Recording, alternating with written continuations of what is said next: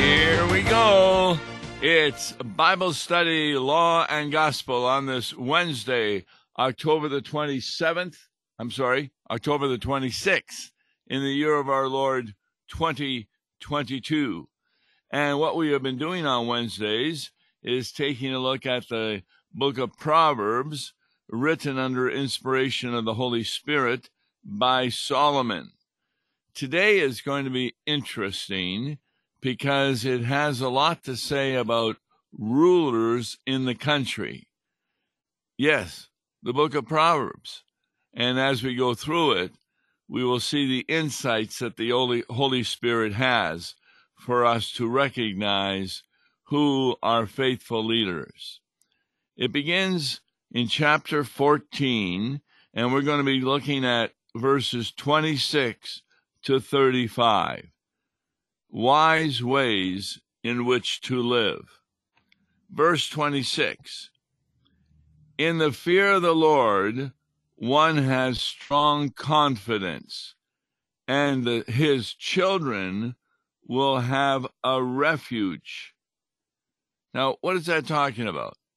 Well, in the fear of the Lord, and the word Lord is all in capital letters, which refers to the name Yahweh that Moses received on Mount Sinai when God told him what his name was.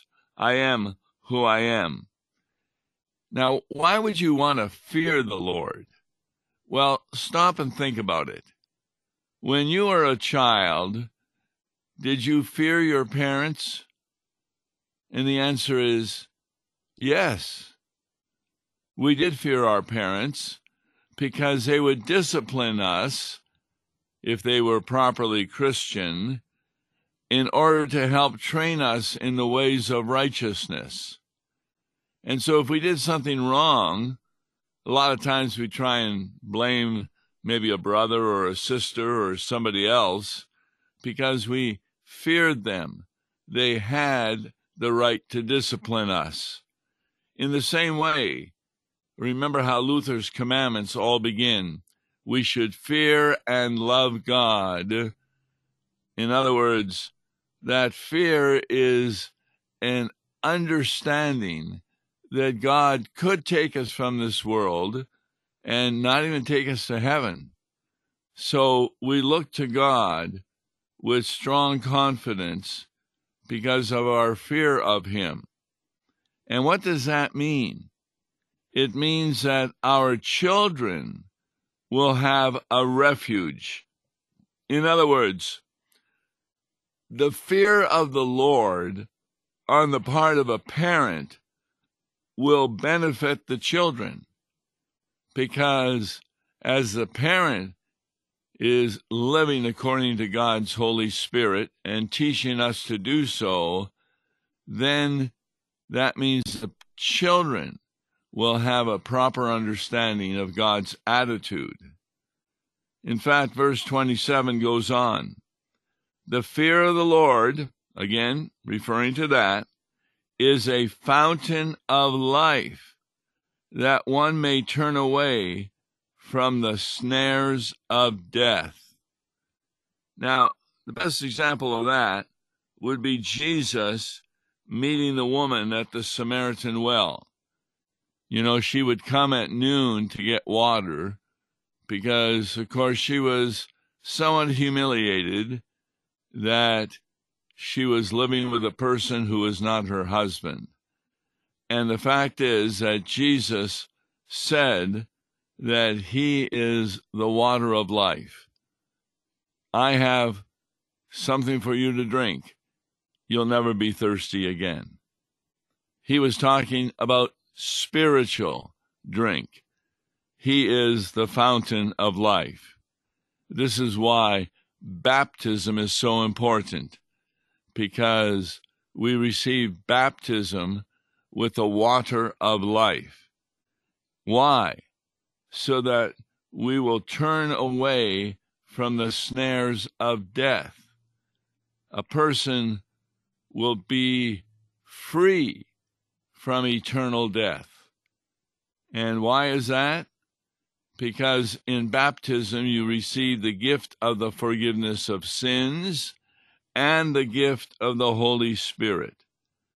This is how Jesus Christ is the fountain of life, that we will turn away from the snares of death. Verse 28, in a multitude of people is the glory of a king, but without people a prince is ruined. Now, what is that verse talking about? It's really talking about in the civil realm. A multitude of people refers to a large population. And if a ruler has a large population of people who follow his advice, he receives honor and glory of a king. We can kind of go through the various leaders in countries and make a decision as to whether or not they're receiving honor or glory. For example, today in North Korea, there is much starvation, and that is because of the various rulings of the leader of that country. So he does not have the people really behind him. And that's what the second part of the verse means. Without people, a prince is ruined.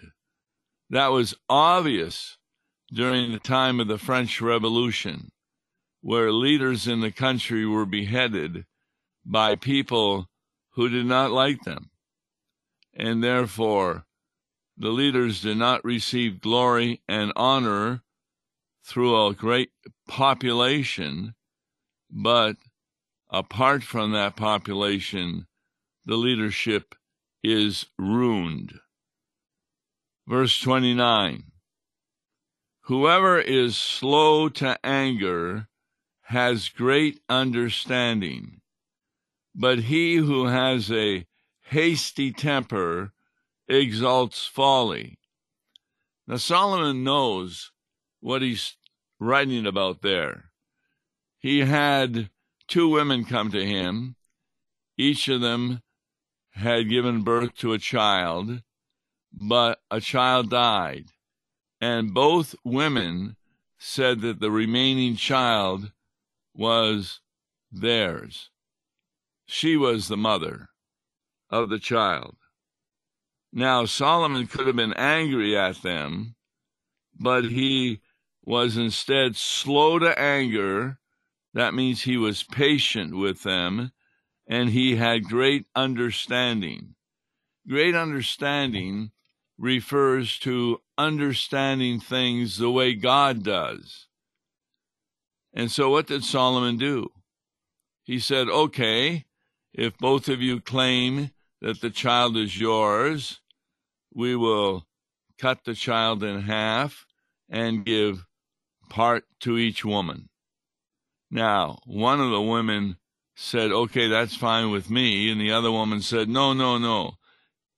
Let the child live and give her to the other woman. See, Solomon had great wisdom and understanding to realize who the true mother was. The true mother did not want the child to die and was willing to let the other woman have the child rather than bring death to that child. And so he gave the child to the woman who said, no, do not kill the child. In contrast to he who has a hasty temper exalts folly. That's an example of David with Bathsheba. He really enjoyed Bathsheba when he saw her on a roof, and he was impatient because what happened is she had become pregnant.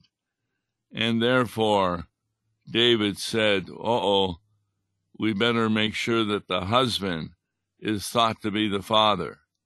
So he called them back from war, but because he was in war, the husband refused to do anything with Bathsheba, and David had to end up putting him to death. He had a hasty temper, and that exalted his folly.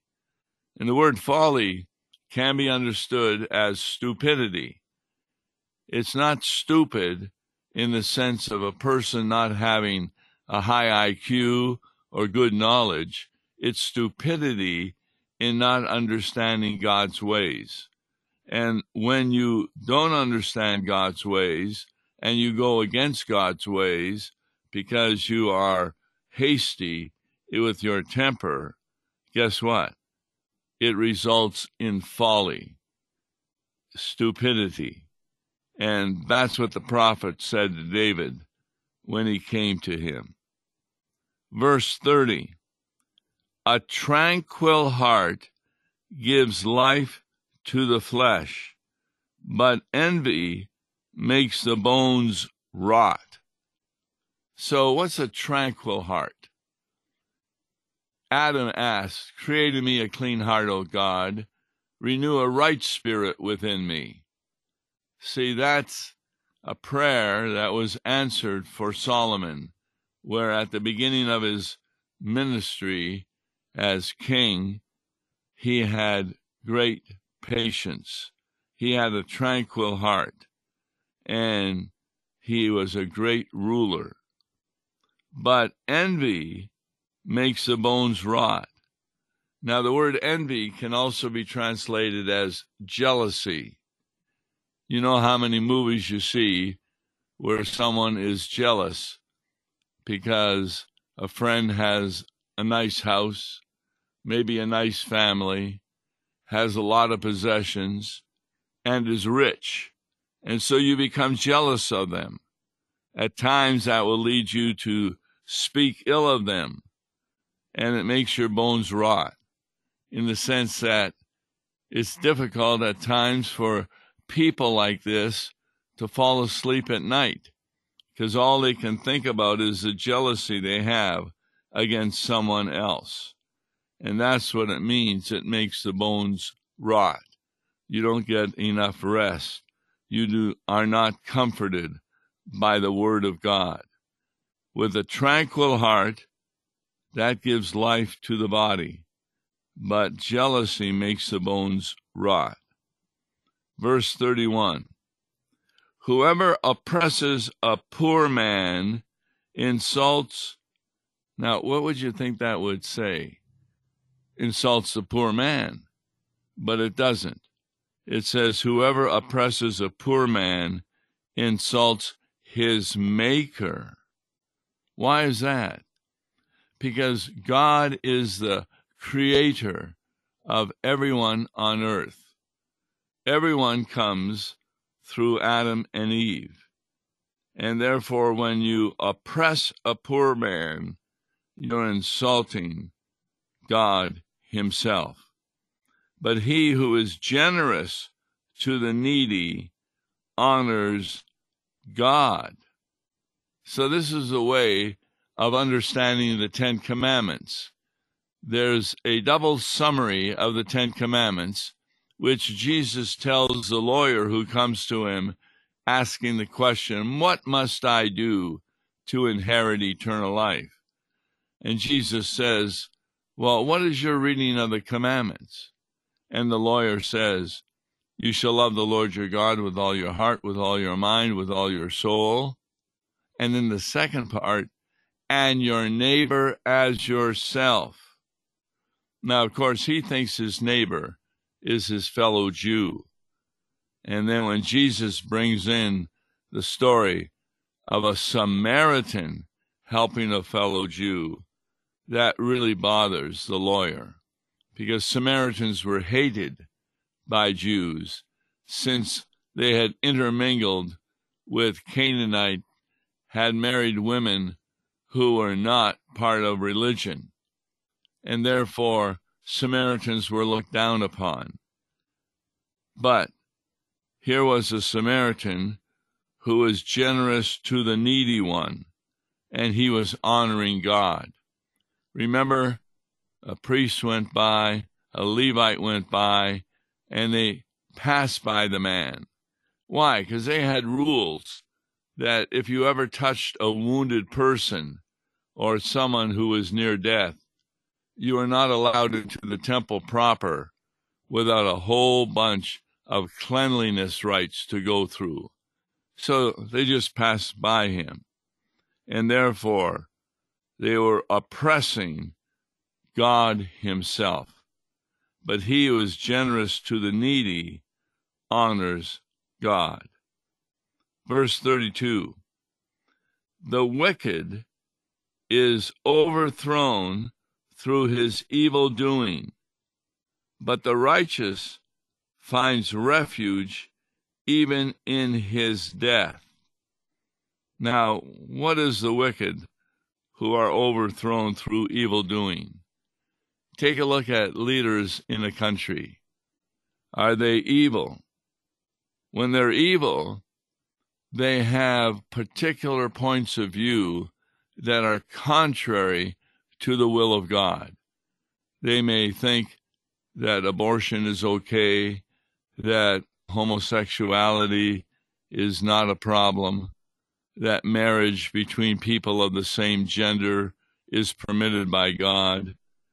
Why are such people overthrown through their own evil doing? The word overthrown means to bring down. They lose honor and glory as Christians realize that they are not following the will of God. In contrast to the righteous who finds refuge even in his death. Now, believe it or not, there are a number of so-called Christian theologians who do not believe that the Old Testament teaches life after death.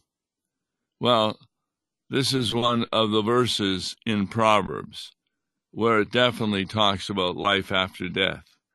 But the righteous finds refuge even in his death. What does that mean?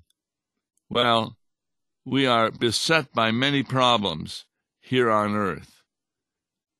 Earth becomes a vale of tears. So when a person who is a Christian leaves by death, his spirit immediately enters into the presence of Jesus Christ, awaiting the day when his body on Judgment Day will be rejoined with his spirit.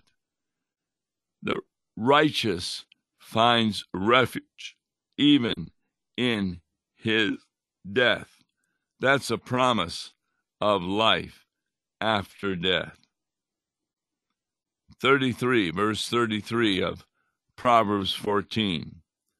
Wisdom rests in the heart of a man of understanding, but it makes itself known even in the midst of fools. Now, that's a verse where there's a lot of controversy, because the word fool in Proverbs always refers to an unbeliever. Well, if a person is an unbeliever, how can wisdom be made known to them? Well, the answer to that, which I agree with, is that wisdom can be recognized even by unbelievers, but it is not able to be appropriated. It's not able to be used by an unbeliever. An unbeliever who is a leader in a country may not have the wisdom of God and may be for all kinds of sinful behaviors, and he okays them. But he does recognize a man of understanding or discerning. In fact, sometimes he may even appoint such a person in a position of authority in the country.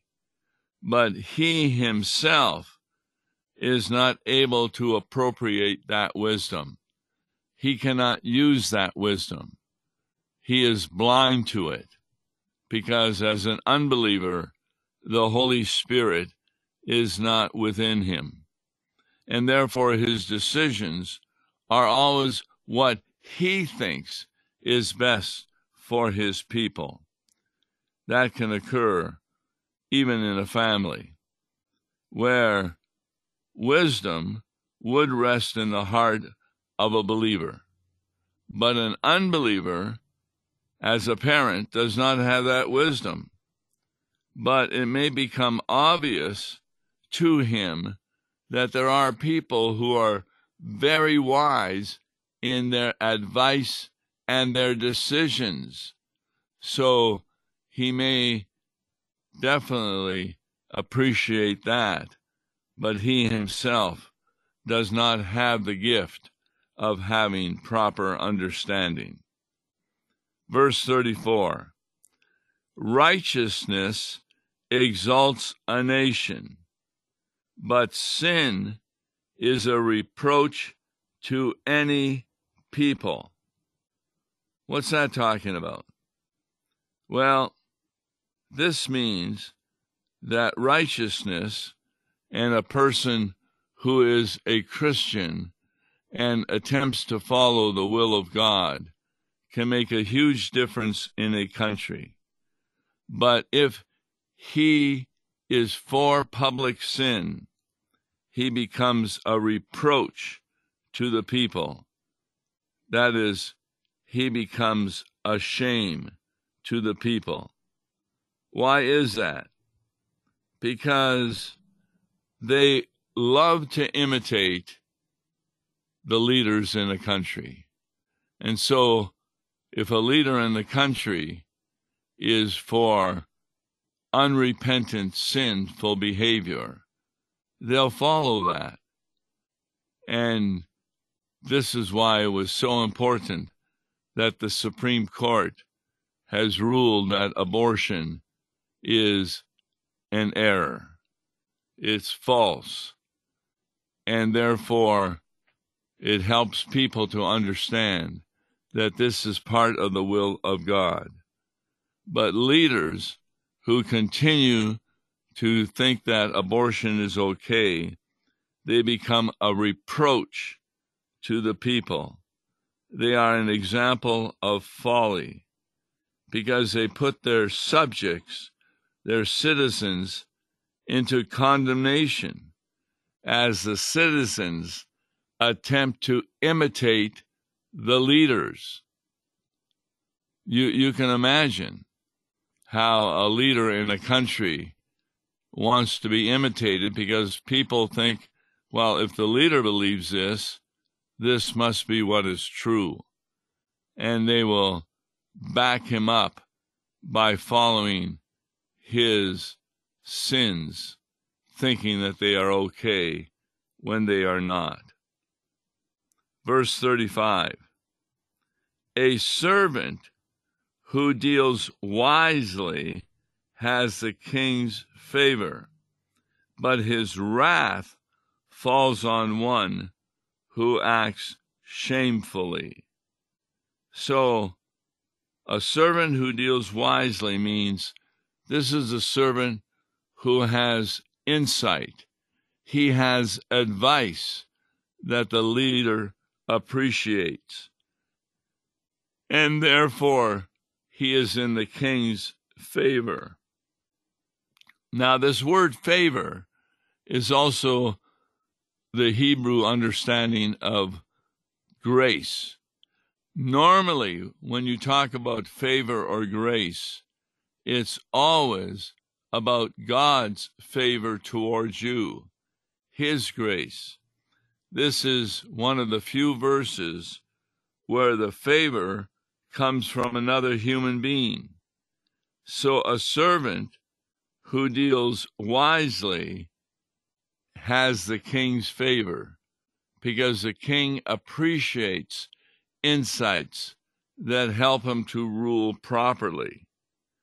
But the servant, the wrath of the king will fall on him if he causes shameful acts on the part of the king. And we've seen this, where the kings of Israel and Judah few of them were righteous in the sight of God. And therefore, those that were righteous, their wrath would fall on others who acted shamefully. You had some very good kings in those countries who would destroy idol worship and get people to believe in the one true God by sharing with them the wonderful message of Christianity. And that message is in the Old Testament.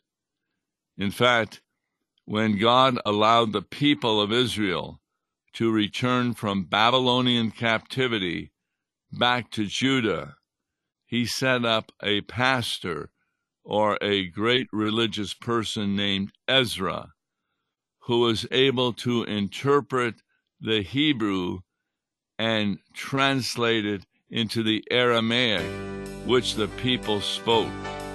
And he used also Jeremiah to help construct a better city in defense against enemies. So God deals wisely with those who are the king's favor, but his wrath falls on those who act shamefully. That's Law and Gospel, and we'll continue with that study on tomorrow's Law and Gospel. Listen to Law and Gospel each weekday morning at 9:30 on KFUO.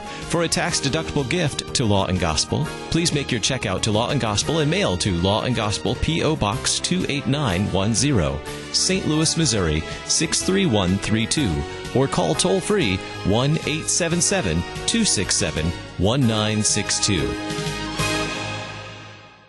Views and opinions expressed on Worldwide KFUO may not represent the official position of the management or ownership of KFUO, the Lutheran Church Missouri Synod. If you'd like to comment on programs or topics heard on Worldwide KFUO, write us at KFUO, 1333 South Kirkwood Road, St. Louis, Missouri 63122. You can also leave a question or comment on our comment line at 314-996-1542. We are the messenger of good news, Worldwide KFUO.